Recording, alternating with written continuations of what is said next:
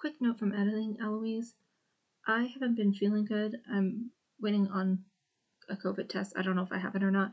But if this episode sounds a little bit like weird and I sound a little out of it, it's probably because of that. So enjoy.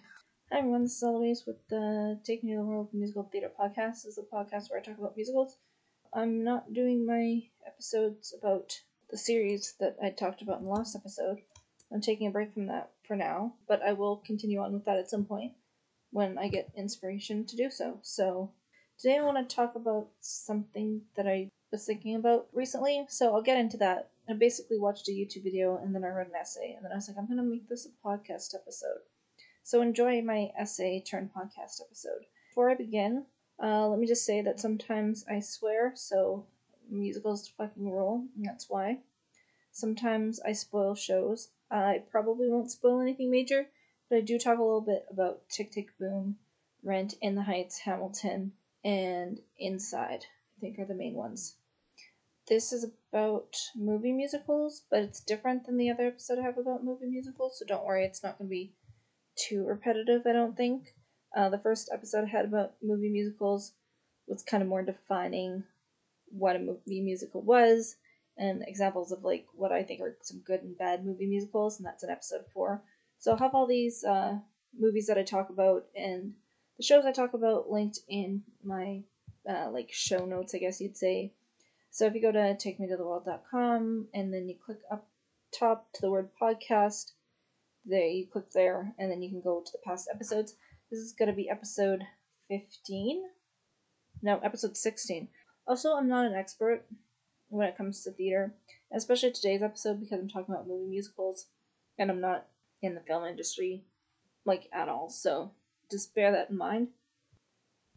So, the other day I was watching a YouTuber who I follow, Kevin Lynch, who talks a lot about, like, musicals and theater and stuff like that, and he was kind of talking about box office metrics when it comes to movie musicals, sort of going through some of the more successful and least successful movie musicals that have been released like in movie theaters in the past few years, at least when it comes to box office numbers and the amount of money that was made. The video wasn't to say that more money grossed at the box office equals a better musical in terms of story or song or structure or something, but the creator who, I'll link his YouTube page in the show notes, was asking why movie musicals as theatrical releases have kind of lessened in popularity, and I think there's a lot of factors, but my question kind of comes, do movie musicals need a theatrical release?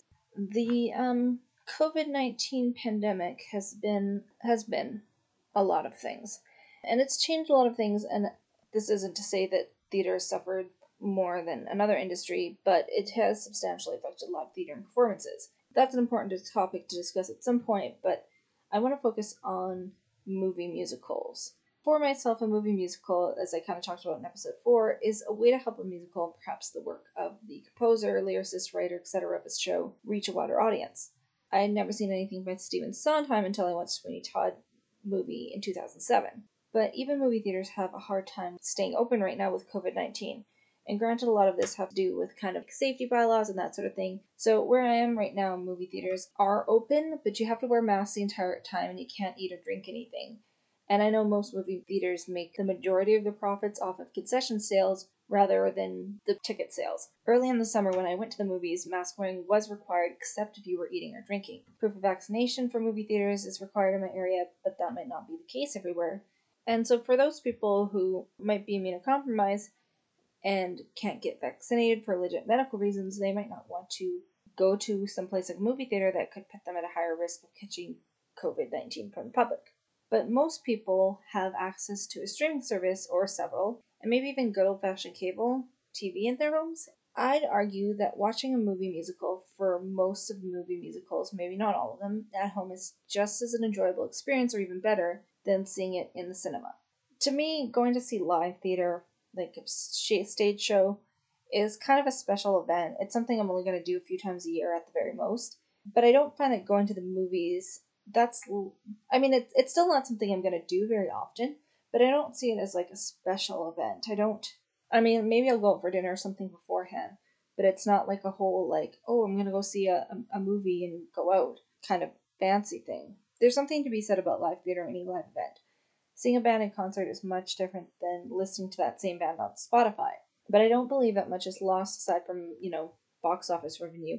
And watching a movie on the big screen on my TV at home or on my laptop, certainly the experience is going to be different than watching it live on stage, but live theater is kind of few and far between. I want to take several moments, to kind of talk about the two movies that I actually watched in the cinema in the movie theater this year. And they were both musicals, kind of. I mean, well, one was, but one wasn't as much, but kind of musical. Both I went to see in the movie theater, not because I thought the experience would be better on a big screen, but more to support the artists and the people who'd worked on the show. The first movie that I saw in the theater this year was In the Heights, which only ran in my local movie theater for about a week. That movie was supposed to be released the year before, but of course the pandemic pushed things back. And then it was also released on streaming, like I think at the same time or maybe like shortly thereafter. And it was a musical that I wanted to see. I didn't know much about it aside from the fact it was the musical that won Lin-Manuel Miranda a Tony before Hamilton, and it took place in the Washington Heights neighborhood. It was actually running on Broadway when I visited New York back in like 2010. I don't think the original cast was on, but it was still running. I didn't see it then, and I kind of had wished that I did, because I heard that it was really good. There hasn't really been a lot of movies, musical or otherwise, that have been coming out in the last few years that I've really wanted to see in the theater, but this was one of them. And I know the movie didn't do great at the box office. I think it cost like $55 million to make, but it only brought home $44 million. Movie musicals, I think, are a pretty hard sell, especially, I mean, had Hamilton not been the success it was, there probably wouldn't be a movie adaptation of In the Heights at all. Even trying to convince people to go see, like, a movie musical, it's a lot harder than trying to get somebody to go see the new Matrix movie, or whatever is kind of a little bit more familiar. Movie musicals, I think, have always been a little bit harder sell for mainstream audiences, unless you're somebody like me who really loves musicals and theater, and then you might be like, let's go see it. I mean, there's probably going to be some people that want to see it because they saw Hamilton and they liked it, or they knew that, like, Anthony Ramos was in it and they were like, he's cute, so let's go see this movie. But, I don't think that's going to have a wide box office appeal, and that's fine. I didn't go in to see the movie to be like, let me make sure that this becomes the most successful movie musical ever. Like, that wasn't really the point. And I quite enjoyed In the Heights. I mean, like I said, I know it didn't do great at the box office, but that's also not really why I went to see it. I went to see it because it was a show that I wanted to see. Whether or not it had good reviews or bad reviews, I probably would have gone to see it anyways. Do I think that had I been able to not see it in the theater, if they just released it on streaming, would have been a worse experience? I don't think so, no. I don't think I needed to see this in the theater had it not been able to be released in theater. And the other movie musical I saw in the theater was Inside, the Bo Burnham comedy special that is streaming on Netflix. Now, I'm not gonna lie, I think Inside is one of the greatest pieces of performance art, since it's not really a musical in the traditional sense that I've ever seen. Kind of want to do an episode on the show, but I kind of don't, because I feel like I'm just going to be talking in circles about how great it is. And yes, my Spotify Wrapped for 2021 told me I was in the top 1% of listeners for Inside that year, so I really enjoyed the show. Like, I really enjoyed the show. And the reason I saw it in the movie theater wasn't because I didn't have access to it, or because I thought the experience would be better in the movie theater. It's because I watched it on Netflix several times and proceeded to laugh and cry and feel very called out at several points. And not necessarily the ones you're thinking of, because I know you're going to be like, white woman's Instagram, and not so much that, but in a couple other spots. But I saw it in the theater because they were doing like the special event screening of the movie. It got really popular on Netflix, and the reason why I even knew about it was because I heard some of the songs on TikTok, and I was like, oh, this is a Bo Burnham song, and I haven't heard this before. And then I looked it up, and then I watched it, and I was like, oh my god, this is great. Anyways, they did it as like a special one night only kind of event. At least at the movie theater I was at. There was probably like other theaters that might have done it for maybe 2 nights.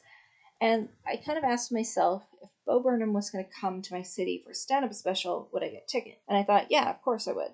And I'm not familiar with his entire career in comedy, but I really loved Inside, and I've also really enjoyed the other 2 comedy specials that he has on Netflix, which is What and Make Happy. So I thought, if I were to shell out $100 to see him live on stage, if that were possible at this point in time, then why wouldn't I spend $20 to see his work in the movie theater. And for me, technically, I used a gift voucher that I had, so didn't actually spend any of my own money. I still wanted to kind of, in a way, sort of like support this art piece. And obviously, I know it's gotten pretty popular, and it's not like this is some like indie special that like no one's ever heard about. And thanks to me going to the movie theater to see it, that now it's a success. But when I was watching inside in the movie theater, it was the exact same content that I saw while bawling and laughing while watching it on Netflix home. I saw the movie because it was this one night special, this screening. Had it only been on Netflix and it didn't have that special release screening, that would have been fine with me. I didn't go to see it because I thought the experience was going to be better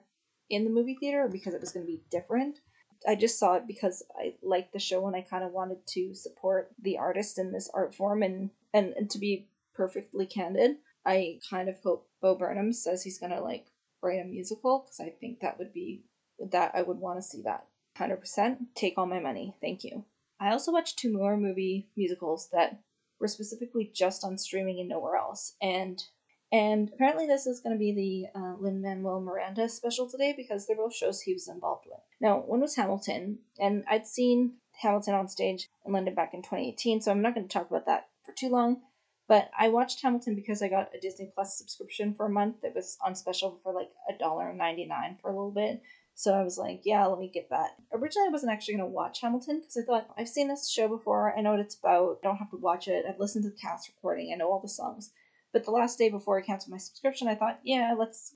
And yeah, it's still great. Still love it. And I'm glad I watched it because there was a couple things that, when you see a live show, you only get to see it the one time, and then it's hard to kind of remember the exact details of certain things, like, say, the costumes or the set design or even the choreography. That was one of the things that I noticed when rewatching it, and watching it on Disney Plus for the first time, was I wasn't so much paying attention to the main performers, which, everybody did great, not saying that, but I was really watching the choreography because it's kind of amazing. Yeah, so I was watching, kind of focusing more on sort of that stuff rather than like, what's this story about? Because I knew that story. And then the other movie musical that I watched was Tick, Tick, Boom, which Lin-Manuel Miranda directed and had a small cameo in. So this was a musical I'd heard a few songs from, but I hadn't seen. It was written by Jonathan Larson, and it's a semi-autobiographical story about a musical theater composer named John trying to write his big hit musical.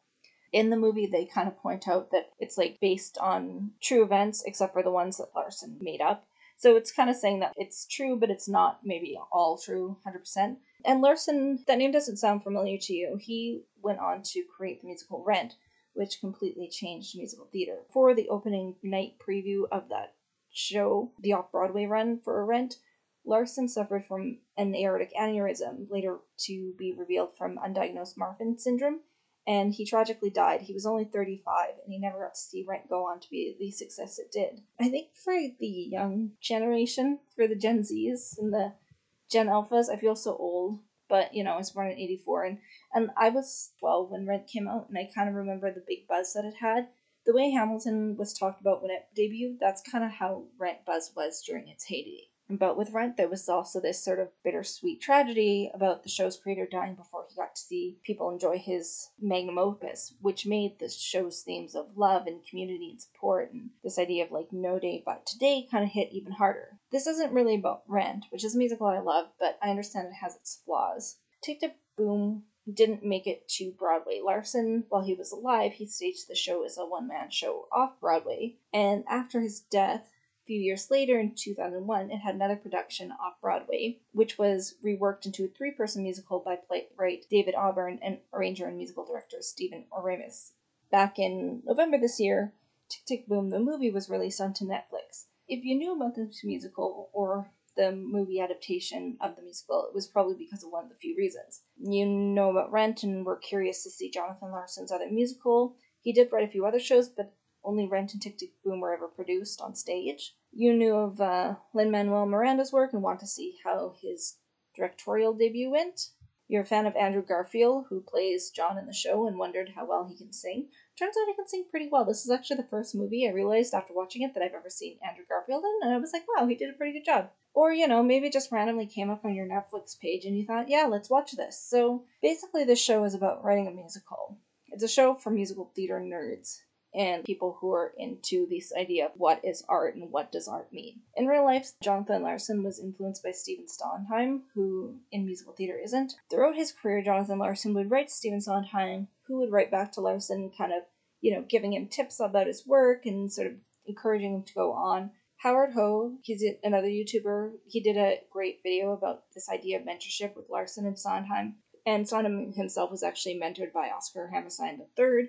It's sort of this circle of artists inspiring each other's art. Back to the main point. Would this movie have been better if I'd watched it in the movie theater? And again, I don't think it would have been. I don't think it would have been worse, but similar to Inside, I don't think this is the type of movie musical that gains anything from being released in the theater. Seeing a 20-foot-tall Andrew Garfield sing louder than words wouldn't have been more of an emotional impact on me than watching the 4-inch tall version of Garfield sing that song on my laptop. Plus, when you watch a movie at home, you can ugly cry, which I knew was going to happen even before I knew the plot of Tick, Tick, Boom. I kind of knew it was semi-autobiographical, even if it wasn't entirely about, Larson's, life in detail, and, just knowing the whole legacy with Jonathan Larson and Rent and him dying before the show got big, and yeah, I just knew I was gonna bawl my face off. So the fact that I didn't have to bawl my face off in front of an auditorium or next to a bunch of people trying to wipe away tears with my napkin that I was also using to wipe up my buttery popcorn fingers, yeah, I'm okay with watching Tick Tick Boom in my room.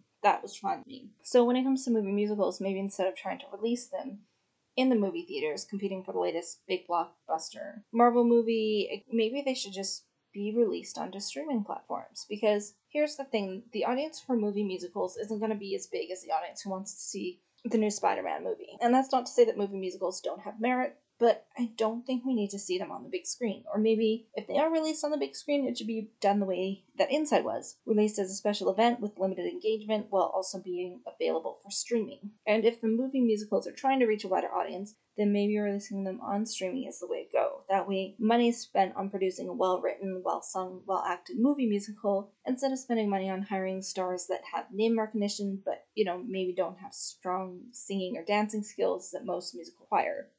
Quick aside from editing me, I'm not saying that every celebrity that's in a movie musical does a bad job, but I do think there's a lot of money put towards casting big name celebrities when that doesn't always have to be the case if you have a strong cast of people who can sing and dance, and if movies were released directly onto streaming rather than on a massive, in the movie theater, maybe that would help, but I don't really know how movies work, so I could be completely wrong about that.